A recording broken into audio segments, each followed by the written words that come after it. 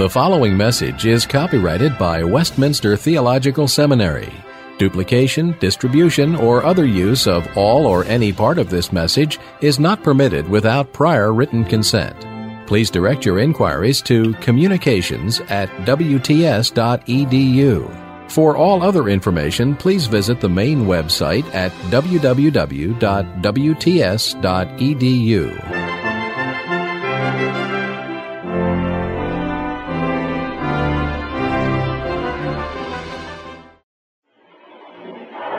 Mr. Chairman and friends, ye are my witnesses, said Jehovah God to Israel through the prophet Isaiah.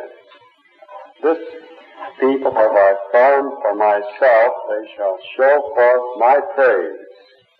In these words of the prophet Isaiah, there is summed up for us the whole task of the people of God in this world. The New Testament, through Peter, tells us the same thing, that ye are a chosen generation, a royal priesthood, and holy nation, a peculiar people, that ye should show forth the praises of him who hath called you out of darkness into his marvelous light. But if God's people must bear witness of God in this world, how do they come to be equipped for this task? The answer is that they have been formed by God for this purpose. They have not chosen this task, first of all, for themselves. They have been chosen for it. They were not of themselves ready to obey when they were called to perform this task, for their hearts too, like the hearts of all other men, were deceitful above all things and desperately wicked. They were of a piece with those who walk in the vanity of their minds, having their understanding darkened, being alienated from the life of God through the ignorance that is in them, because of the blindness of their heart, who being past feeling have given themselves over to lasciviousness, to work all uncleanness with greediness. But from this vain conversation received by tradition from their elders, they have been redeemed with the precious blood of Christ. And this Christ himself was foreordained before the foundation of this world for this very task of redeeming his people. So they are chosen in him before the foundation of this world, that they might be witnesses of him and for him in this world. The Christ chosen to redeem his people, and the people chosen to be redeemed by this Christ. A neat little circle. Someone will say, your Christ, the Christ of you Calvinists, came only to save you. Or, at best, a little group of fundamentalists with you. Is that to the praise of the glory of his grace? Your Christ died only for the elect. Is your witnessing to the world to be to that effect? Are you going to tell to the world that there's just a little bit of a group of Calvinists for whom Christ came to die in this world, and that he did not come to save the others? Your Christ or your God appoints men unto death, even to eternal death, regardless of what they do. No matter how good they are, how virtuous they are bound to go to hell. A peculiar people indeed you are. You have a God who appoints men to eternal life or to eternal death, regardless of what men do. You are morally a Pharisee if you then pretend to preach the gospel and make a general offer of salvation unto all men. Or you have flatly to contradict yourself if you do so. I challenge you to preach in a cemetery and to expect results. Now when some objector speaks to you in that way, as they frequently do, as many of them did to me this week, what are you going to say to them? Perhaps you think first of all of the fact that Adam at least was in a different position from yourself, that you have become a sinner through Adam, and that you are now unable, because of your inheritance of sin from him, to keep from sinning. You are bound to sin. Your will is no longer free not to sin. And you say to the objector, well, it was different in the case of Adam, the first man. God made him perfect, and he was able not to sin. He was also able to sin. He could sin, or he could keep from sinning. And perhaps you think that you've escaped the objector by thus referring to Adam, but you haven't. If he knows his business, and if he means business, he will go right after you, and he will say to you, but you Calvinists, and your John Calvin particularly said that Adam had to sin, didn't he? You say he was free not to sin and free to sin. Was he? Isn't it in the heart of your theology that he had to sin? Did not God choose your Christ to save sinners? And didn't he choose you before the foundation of this world in that Christ?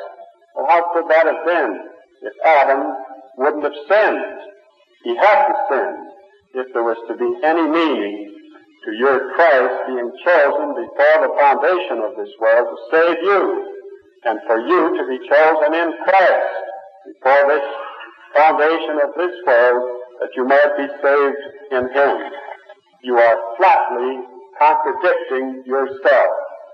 It keeps coming back to this, that if you hold to the Reformed position, in which you make God the all-determinative force back of all history, that whatsoever comes to pass, even those things that come to pass through the will of man, through his freedom, that in the last analysis they are in accordance with that will of that God, then he will say you're an utter determinist, and that history then is a farce, and that you're denying the meaning of human personality and its significance, and that therefore you're immoral, you're trampling underfoot all his moral sensibilities, you're making nonsense of logic and of human experience. All of those things, in one form or another, the objector will say to you. And then in particular, he will be vigorous and violent about your belief in Christ. He will say to you, well, your Christ came into this world to save men. And then you quote from the Scriptures that Christ wept over Jerusalem, and that he would, as a hen gathers her chicks together, so he would have gathered her children to himself. And you say that he seriously offered and himself unto men, and that he performed miracles before them, that they might believe in him, that they might be drawn to him. He said, if you believe me not for my words, believe me for my works. And yet, as John tells us in his gospel, though he performed so many miracles before them, yet they did not believe, because that Isaiah said they could not believe, because he had blinded their eyes, that they could not see. Now there you are. What utter contradiction, this Christianity of yours. A Christ who asks men to come to him, who begs them to come to him, who opens his arms to receive them, and he weeps over men that they should come to him, and then he blinds their eyes that they can't come to him. He has done that because he is God, isn't he? Isn't he one with the Father and the Spirit eternally and controls what happens? And was it not he, from before the foundation of this world, that has determined that those shall be blinded and shall not be able to come, and shall not be able to accept him even when he invites them? What utter nonsense is this? I will have none of it. In disgust they turn away from your witness for the gospel, and your witness particularly if you believe in the Reformed faith. And then to climax it all, they will point out to you that in Ephesians and in Colossians, the Christ of the Scriptures is presented as the cosmic Christ, that he came to save the whole world. And they say, your Christ came to save a few individuals out of that world. Don't we belong to the world? Aren't we worth saving? Are you better than we? You pretend you're saved not because you're better than others. You must think you are. What utter nonsense, what folly, what absolute contradiction. I will have none of it. They turn away in complete disgust. Now surely the question for us is whether in order to win Christians to the people to the gospel, to the acceptance of Christ, we shall attempt to satisfy them on the question of this apparent contradiction, whether we shall try somehow by hook or crook to show them that there isn't really any such contradiction or even apparent contradiction, or that the contradiction isn't more than apparent. What shall we do? That is the question. Well, the first thing, of course, to remember is that we have been saved by grace, is it not? We were not wiser than others when we accepted the gospel. We were blind, as others are blind. And the scales have to be taken from our eyes so that we might see the Christ and receive him and be saved by him. But when we have said that much, and we must say that of others as well as of ourselves, our fellow Christians who are not Calvinists, let us with Augustine say that all true Christians at heart are those that are believers in God, the true God. Let us say with Warfield that all true Christians are Calvinists at heart. But when we've said that, let us also say with Augustine and reply to this objection when he comes with that charge that our whole faith is charged with absolute contradiction. Let us respond in the words of Paul the Apostle, who art thou, O man, that repliest against God? Shall he that hath made man, not shall he be subject to the judgment of men? Shall he that is made by God charge him that made him and ask him, why hast thou made me thus? That's the answer that St. Augustine gives over and over. That's the answer Calvin gives hundreds of times. It is the answer that it seems to me we must also give. Now then, if that is true, how shall we begin this matter? Well, it seems to me that we must begin where Paul the Apostle began. He begins in Romans by telling us, does he not, that actually the whole world reveals God and reveals him clearly. That every fact in this universe has, as it were, a mark of ownership of honor. If you go to a brickyard, as I used to see bricks coming out of the brickyard, each brick has a stamp of that brickyard upon it. You go to a place where they make chewing gum, beech nut, for instance, you will find that each package has beech nut written upon it. Well, as it were, so every fact in this universe has on it, this was created by God. It is perfectly clear. It is unmistakably clear. All things are what they are as facts because God has made them. And they are what they are in the specific spot in the history that God has for these facts. You are what you are, and I am what I am.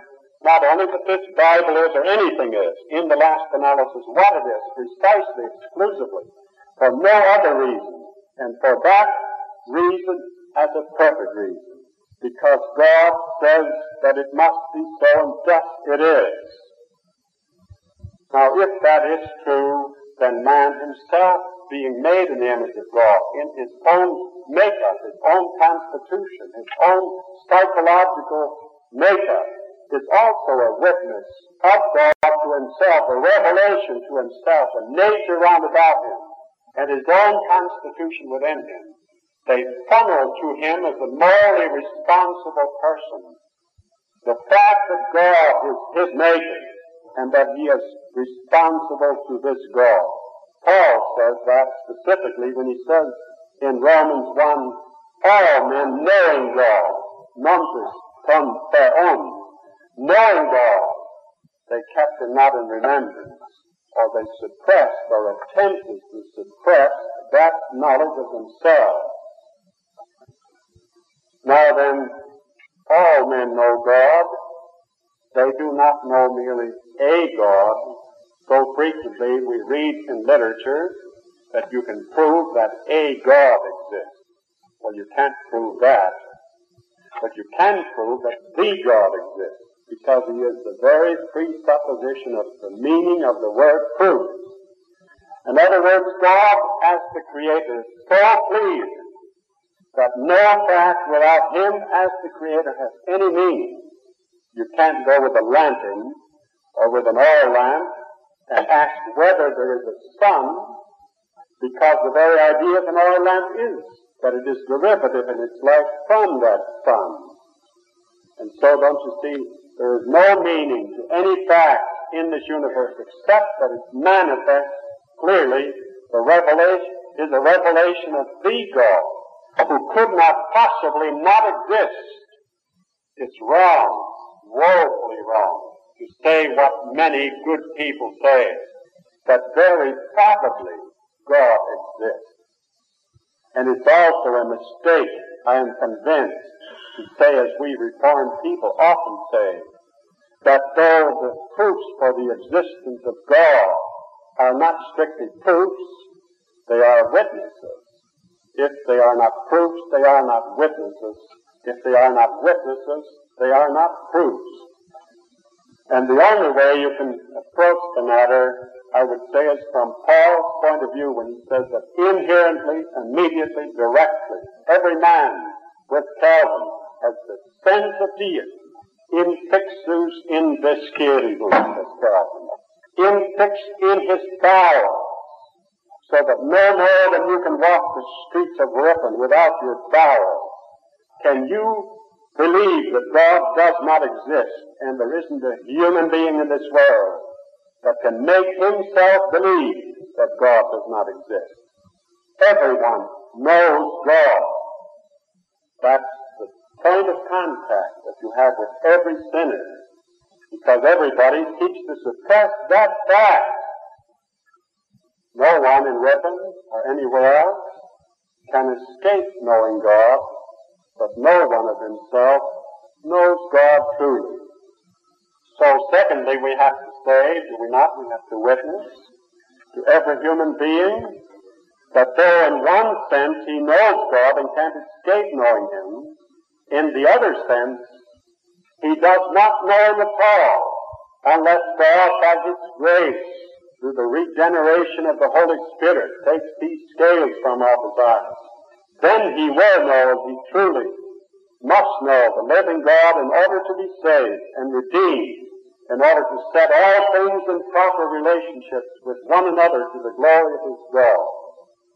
Now, if that is the point from which we start, then we also, at the same time, start from the fact, do we not, that when every fact shows that God exists, every fact to begin with also shows that God is at the beginning of history favorably disposed to man.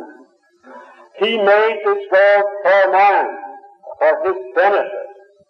He put man in paradise. representing the whole human race, Adam was surrounded with God's bounty. And even after man sins against God, God still continues to give His favor unto him. The facts of the universe are expressive, each one of them, without exception, I would say, of that favor of God. As each fact reveals God, it reveals God for what He is. And God is, to begin with, love to His people not only, but to the human race. That's how we begin, do we not?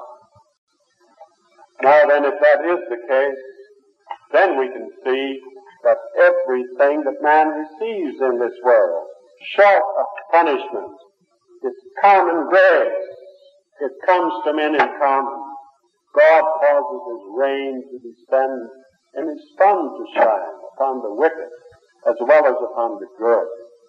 Those things are told us in the Scriptures, and we can understand them to some extent at least if we put them in this light, which Scripture gives us itself, that in the nature of the case of necessity, every fact does show the attitude, the favorable attitude, the disposition of favor to mankind as such. But when you've said that, you must say also, of course, the next thing, must you not? That when man sins against God, as Adam did, and all men, we're told by Paul in Romans 5, verse 12, for instance, sinned in him, for all have sinned, being represented by him, but then there is a common curse upon all mankind. And then the elect, as well as the reprobate, those that will be saved, because from all eternity God intends them to be saved, are yet together with others under this wrath and under this curse of God. There's no difference. Yes, there is an other difference, but they are certainly together with the reprobate. There is, in other words, a common curse, as there is first in paradise a common favorable attitude. Then even after sin enters into the world, still an attitude of favor. But there's also an attitude of disfavor. Now, if then you would be tempted to deny that there is common grace, then you ought also to deny that there is any curse on God's people at all, at any time, if you say, as it has been said by those who deny common grace, that it is impossible to think that God at any point, at any time in history, should have any attitude of favor to the reprobate. Then you ought also to say it is impossible that God at any time, at any point in history, should have any attitude of disfavor to those who are His people. And then you would be saying, in effect, that it would be not necessary for Christ to die, because the wrath of Christ God is upon sinners, and therefore, for sinners was it necessary that Jesus Christ should die. So much, so true, so real is God's wrath upon His own people.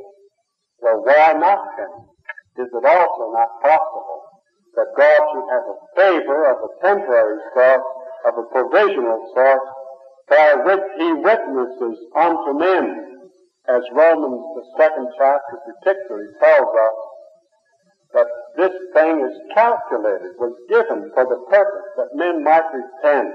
All these gifts, all this rain, all this sunshine, all this length of life, all this good health, all these beautiful flowering peach trees that I saw on the way this afternoon coming from Berkeley.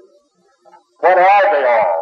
Every bit of it, without any single exception, is a witness on the part of God to man speaking to God. Repent. Turn from your effort to suppress the fact that I have loved you and that you've rebelled against that love. Repent. Now, of course, it is true, someone might object, that many people are never called to repentance in the sense that those who come under the gospel call are called to repentance. Many people live out in parts of the world where the gospel is never preached, and men never hear of that only name by which they must be redeemed. Even so, they are called to repentance, whether they live in the heart of Africa.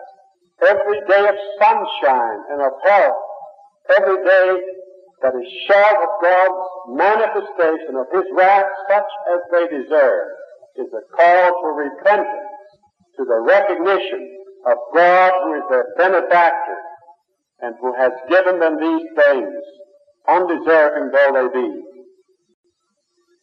Now, I'm stressing this fact because I'm seeking to help you find an answer to the objector of whom I spoke at the beginning, who says that your position as Reformed Christians is completely self-contradictory. And how shall we find this answer? Not by toning down this doctrine of election, nor by toning down the fact that God offers His salvation to men, to many men who, in His own wisdom and in His own ultimate plan, are not to receive this salvation. He nevertheless seriously calls them to repentance. Now, we are not to tone down either of the horns of that dilemma. If we are to find a solution, we must not, as it were, solve it by toning down the problem itself. Let us see the problem sharply and delineate it clearly, and then see what we must do about it. Well, let us notice some answers, at least, that have been given that are not good answers, because they precisely tone down one of these horns of the dilemma.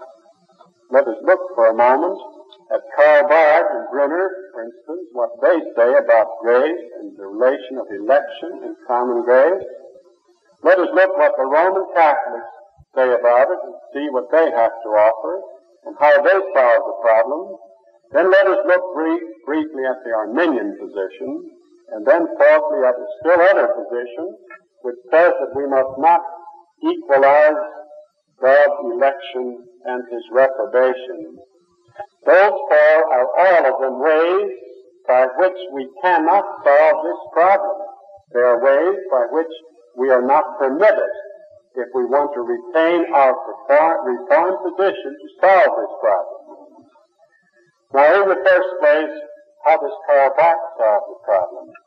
Well, he believes in election, he says, but he soon tells you that he doesn't believe in it the way John Calvin believed in it, or classical Reformed theology believed in it, because he says election, of course, if you took it to be election, this man is elect and that man isn't elect.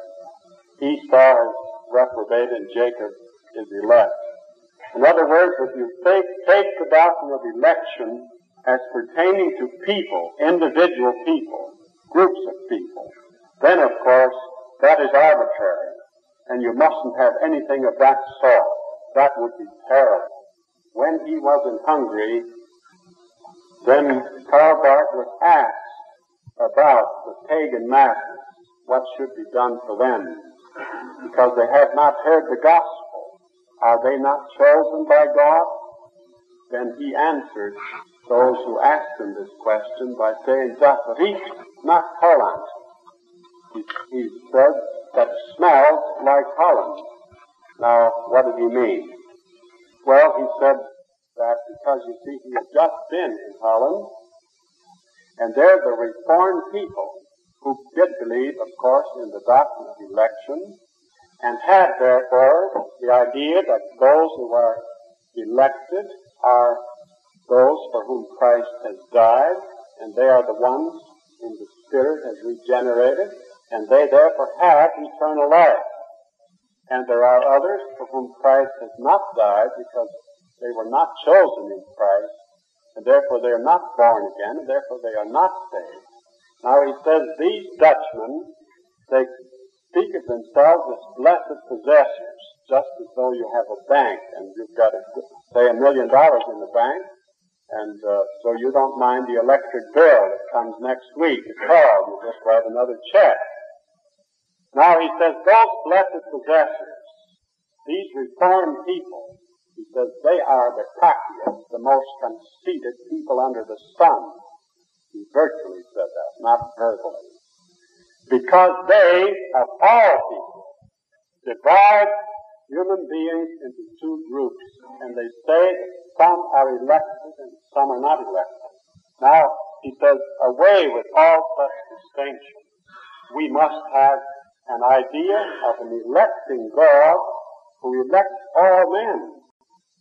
And therefore the reprobate are not reprobate in the sense that they are not to be saved, or they are reprobate in the sense that they are temporarily not yet saved, or they are temporarily out of Christ and they don't like Christ. As a child might disobey its parents, as I saw a child slap his father in the face like that on a train, but the father still held it in his arms. He didn't throw the child out of the window. No.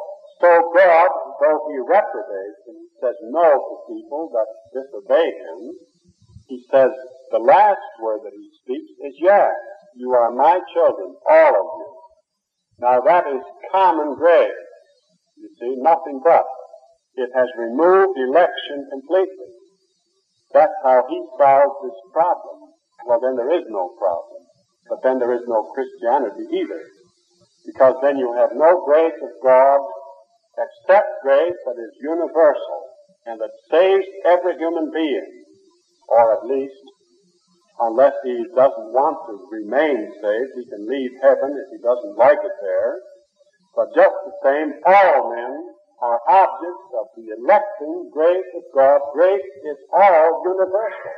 Now that is what Barth means by common grace. Well, that's obviously a way that we cannot employ in order to solve this problem. That's just to deny election altogether in the traditional historic sense, and it's also to deny the difference between special grace and saving grace and general or common grace. It's even to deny common grace. There is just no grace. It's all salvation by works. Well, now, a second way, which we, I think, as Reformed Christians cannot possibly employ as a solution of this apparent contradiction, is that of the Roman Catholic Church. Now, the Roman Catholic Church, in a sense, does believe in election, much more so than Karl Barth and Gruner ever do. But at the same time, they start from man as being the one who finally turns the screws. And God can't reach into the penetralium of the consciousness of that individual. He can only come to mankind as to a class, to a group. For instance, if I came through Ripon here to the street alongside of the church, and I had one of these automobiles, and it had a step on the back, and I said, anybody wants to jump on and go with me and get $1,000 out of the bank? He may. Now then it's up to you whether you want to get on my bandwagon, so to speak, or do not. In other words, the final decision is then up to you. Now that's, of course, involved in the Roman Catholic doctrine of man's will as absolutely free and of God's inability in any ultimate sense to change that will. God can offer to him a common grace, but he can't reach down there by regeneration, by his Holy Spirit, and give that man a new heart, and place him on the wagon, give him salvation. Now you see, that's another way of solving the relation of God's efforts toward man and man's response to them by simply breaking up the whole thing. That's an attempt, again, to meet this objector by satisfying the demands of logic as he sees them. In other words, it is to admit before the argument begins that the objector is quite right in saying that man must think of himself as ultimate, as autonomous, as a law to himself, and that he therefore can reduce the idea of God and what God can do to fit logically with this idea of his that he will not do, but only that which he himself really of his own can do. Now, surely you can understand why the Roman Catholics have no problem with respect to the relation of special and saving and common grace, or election and common grace. To them there is not even an apparent contradiction. They have simply sold out the whole Christian religion on this point to the unbelievers. They have admitted that the unbeliever is right in his assumption that man is absolute in himself and has a free will, but God himself must recognize over which God has no control. Now then, in the third place, the Arminian position, which is set forth in the article of the Remonstrance at the time of the Synod of Dort.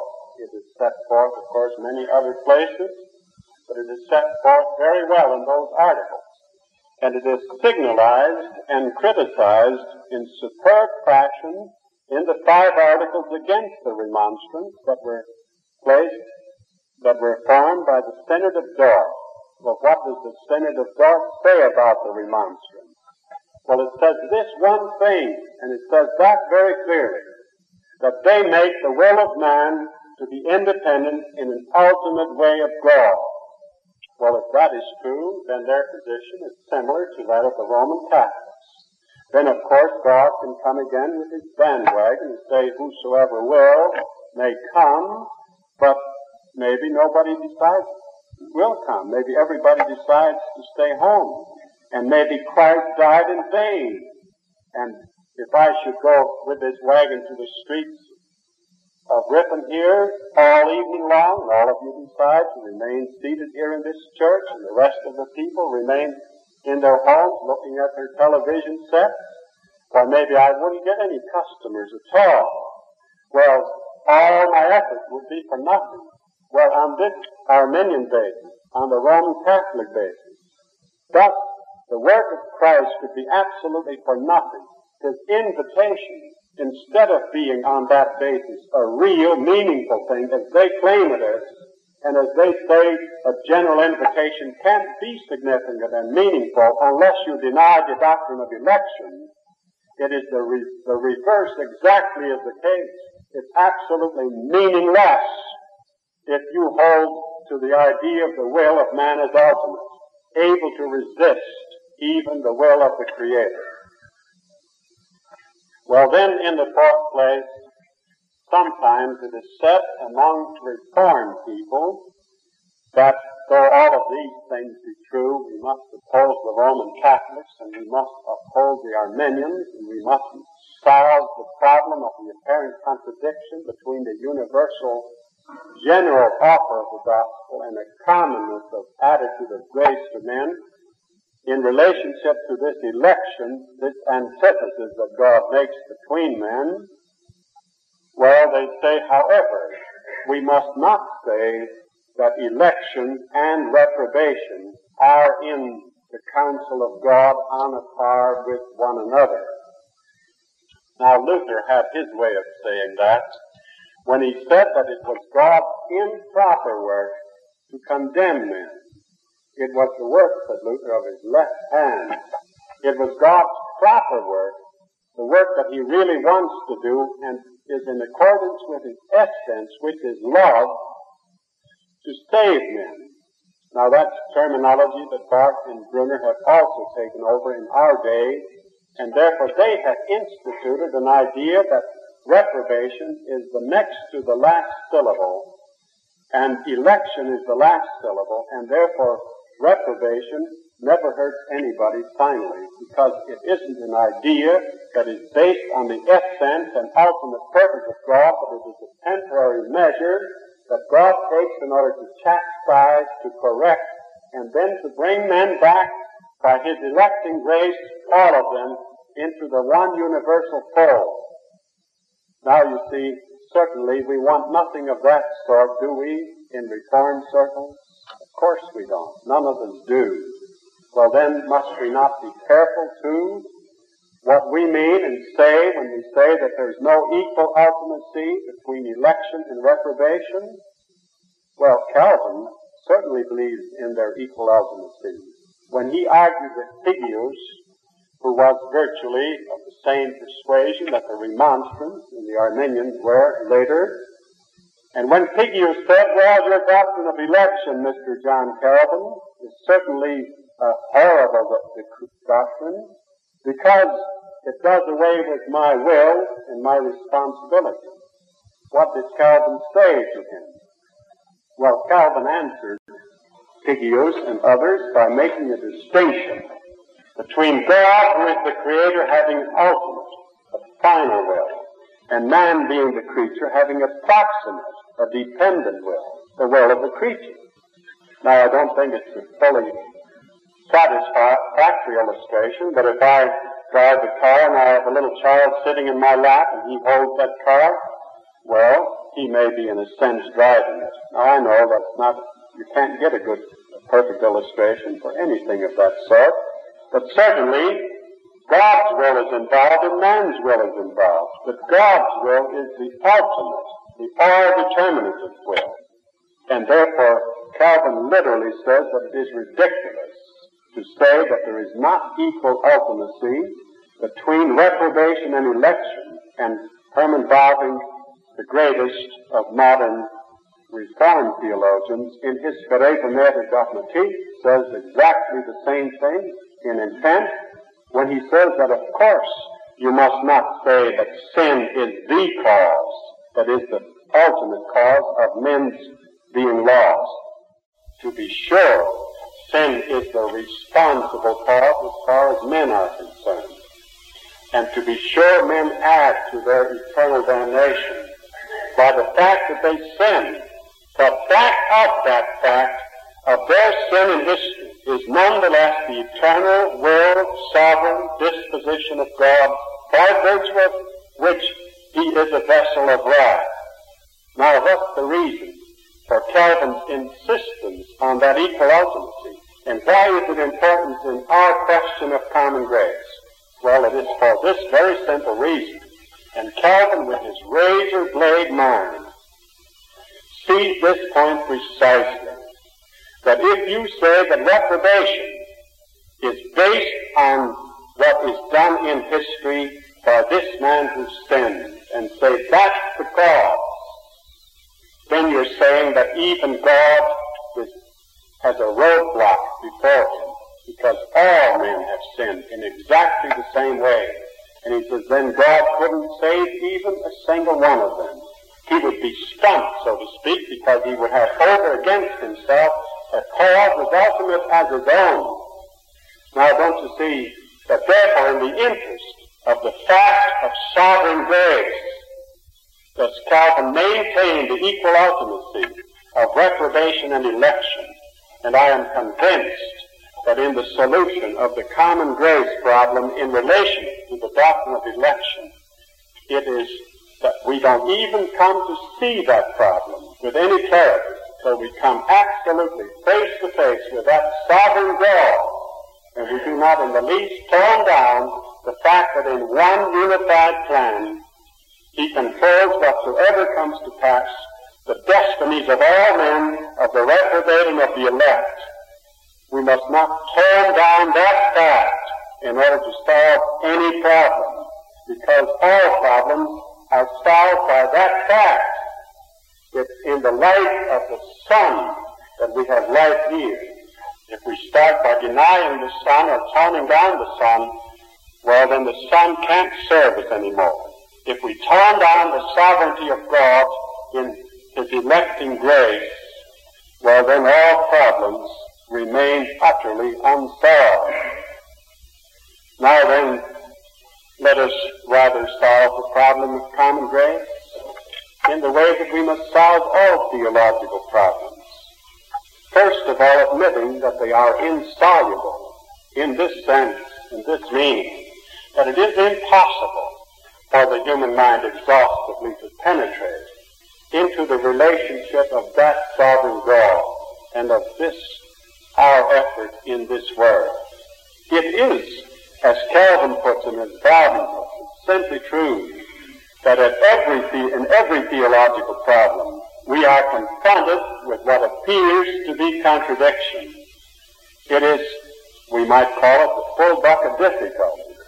If you have a bucket full of water, and then you try to add to that bucket of water another cup full of water, well, you first have to take a cup full of water out of that bucket in order to be able to put another cup full into it. Well, don't you see, that's how it appears on the surface in this business of God's relation to man, that we must first turn down God's absolute sovereignty just a little bit in order to make room for the freedom of the will. Now then, the Arminian on his side says just that. We must have a God who limited himself, who emptied himself out in order to make room for us and our will. And on the other side, there are those that deny common grace and say, in the interest of maintaining this sovereign God, therefore there cannot be any freedom of the will in the sense that there cannot be meaning in God's presentation, offering Christ to men in general. Now, in both cases, I would say it is an attempt to make logic rule over the Word of God. And it is as wrong in the one instance as it is in the other. And it is precisely this that Dr. Bowden, with his great wisdom, mention has been made already of the fact that Reverend Pendellum is with us. I count it a great honor to have him here this evening. He studied under Bowden, and frequently he has told me of the great mind of Bowden, but the greatness of Bowden's mind consisted in his willingness not to submit the facts of the Scriptures to a system of logic, but to take all the facts of Scripture and let them shed their light upon one another. And he did that in superb fashion when in a previous generation there was a struggle between infralapsarianism and supralapsarianism. And there was a good deal of heat on the subject, as some of us, the older ones, may still recall. Well, Bowden, in masterly fashion, I think Reverend Pendellum would agree, points out that if you take supralapsarianism logically down the line, and you're oblivious, or at least negligent to some extent, of the facts of Scripture, of the teachings, the simple teachings, of the fact that history has genuine meaning and significance, and that you mustn't drive through a point of logic which would deny the genuineness of the choices and responsibilities of men. And then he says that you took infralapsarianism on the other side, and you started, as it were, with the idea that history does have meaning, but you would tend to tone down that God has, by his sovereign disposition, from all eternity, determined upon the ultimate destinies of men. If you took either of those positions and drove them down straight, he says, you would certainly not do justice to the Scriptures. You do justice to the Scriptures if you say that both are true in supplementation one of another. And it is impossible for the human mind ever to penetrate exhaustively that relationship. And if the infra and supra people at the time had been just a little more conscious of that fact of their common submission to the Bible and the Word of God, and the submission of the intellect of man also to that Word of God, many hardships would have been saved. Now that, I take it, is the case with this common grace business, about which we have so much difficulty in our day. There are two extreme views on the subject, which I think we ought to avoid. There is the extreme view, which says there is no common grace, there can't be any common grace, because God has determined from all eternity, he tells us that those that are reprobate, that they are hated of God, and therefore he hates them and hates them only. Well, that's one extreme. That's going off the sidewalk or off the road, you might say, with one wheel of your automobile. And when it's, well, you people here hardly know that because you never have frost in the ground the way we have it out our way. But about a month ago, when first it was frozen and then it began to thaw, and then you get one wheel off the pavement into that mud about a foot deep, it's not so good. You don't drive so well. Now there is, on the other hand, an equally unfortunate attempt to start with the idea of common without difference, and to do precisely what was done by the Arminian in effect. I'm not charging anybody with Arminianism. I'm only saying that the method is precisely the same.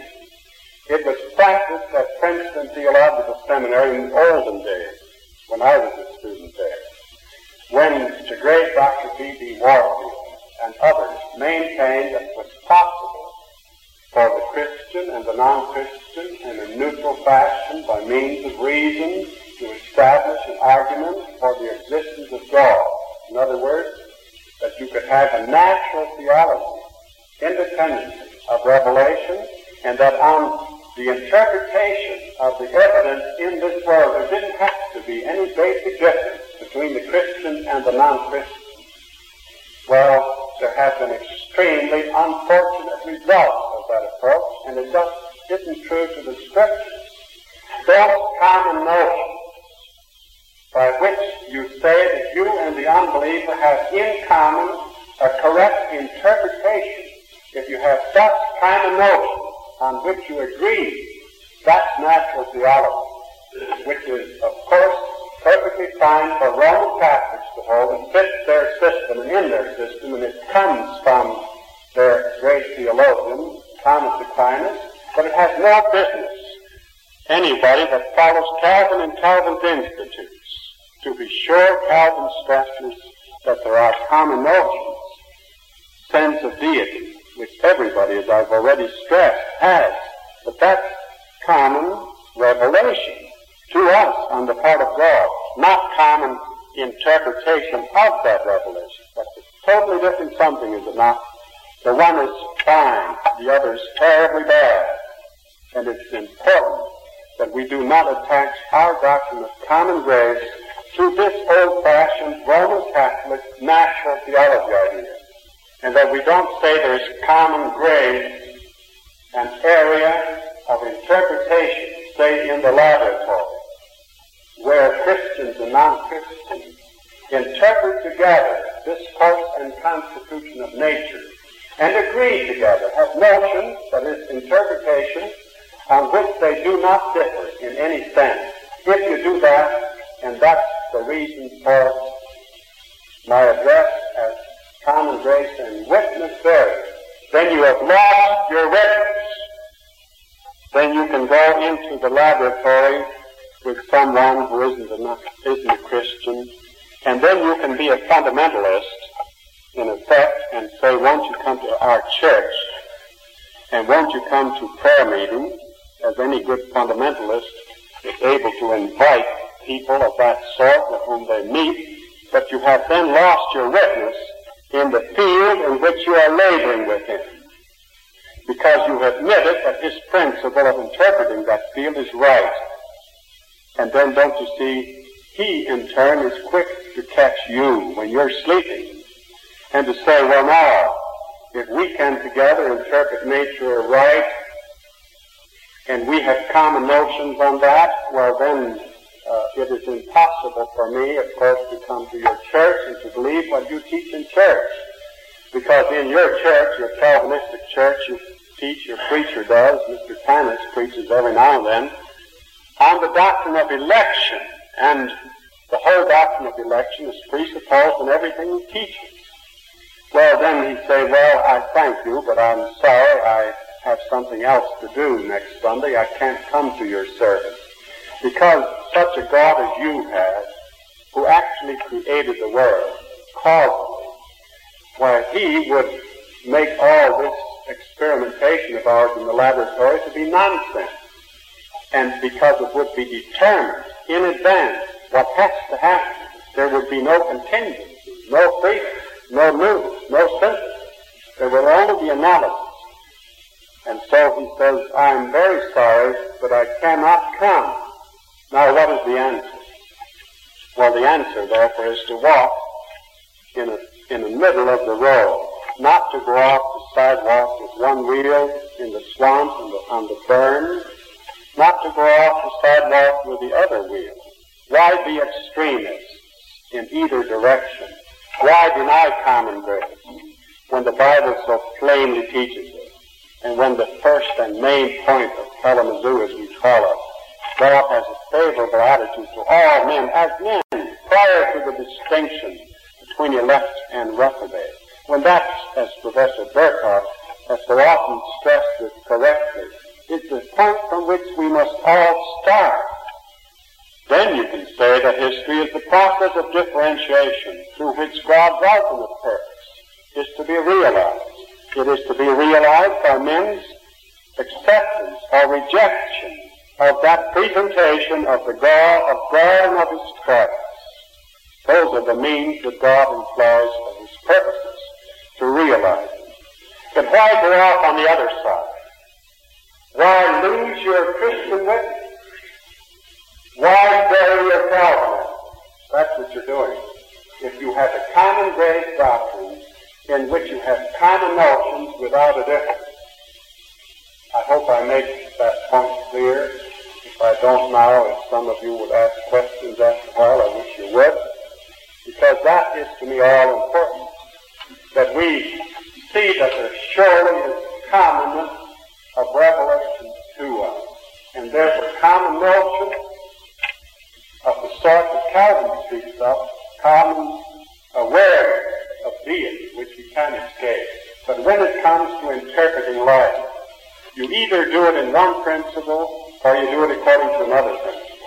The Christian and the Calvinist does it self-consciously if he is aware of his own business on the basis of Scripture and the Scripture doctrine of that one God who has created all things, who has by His providence does control all things, so that the facts are what they are and have their meaning because of the place they have in this providence.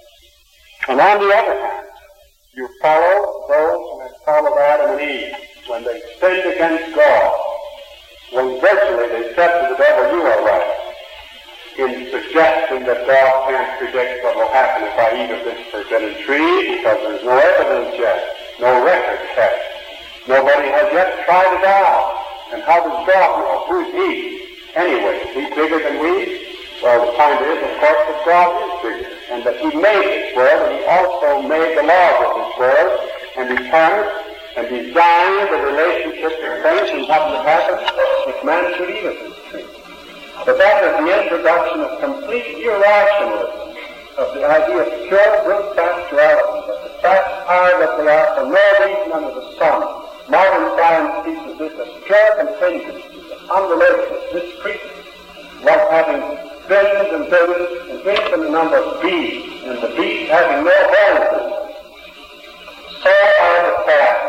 If you were at the South Pole and you had a few million penguins around you and you want to pick out a pet penguin, and you wanted that pet penguin to stay put, so you've been somewhere else and come back again, and you flipped its wings just a little and say, now little penguin, please stay put. Would you find that penguin there? I don't think you would. But you might. Then it would be by chance. But if there are millions not only, but absolutely an infinite number of black spots, and it's a dark December night, and you are blind, then will you find a particular black spot from other black spots? You couldn't distinguish the one from the other. Now that's what you must witness to the man of the world, to those that are with you in the same laboratory, because that's the assumption of their approach. They just take it for granted. They don't argue it. They just assume it, that the facts are just there. Now, on the other side, the exact opposite of that, and just as much an assumption on their part is it not that mind is ultimate, at least that it is of a piece of divinity, that it is not a created mind. That was the assumption of the whole of Greek philosophy and of the whole of modern philosophy. It all was major schools. And therefore, man, when Satan said to him, don't listen to God, because if you eat of that fruit, you will be as God. Then Eve said, I guess that's right. I think I ought to be the judge for myself, and I must be scientific, and God's hypothesis is nice, and the devil's hypothesis has just as much right to begin with, ahead of experience.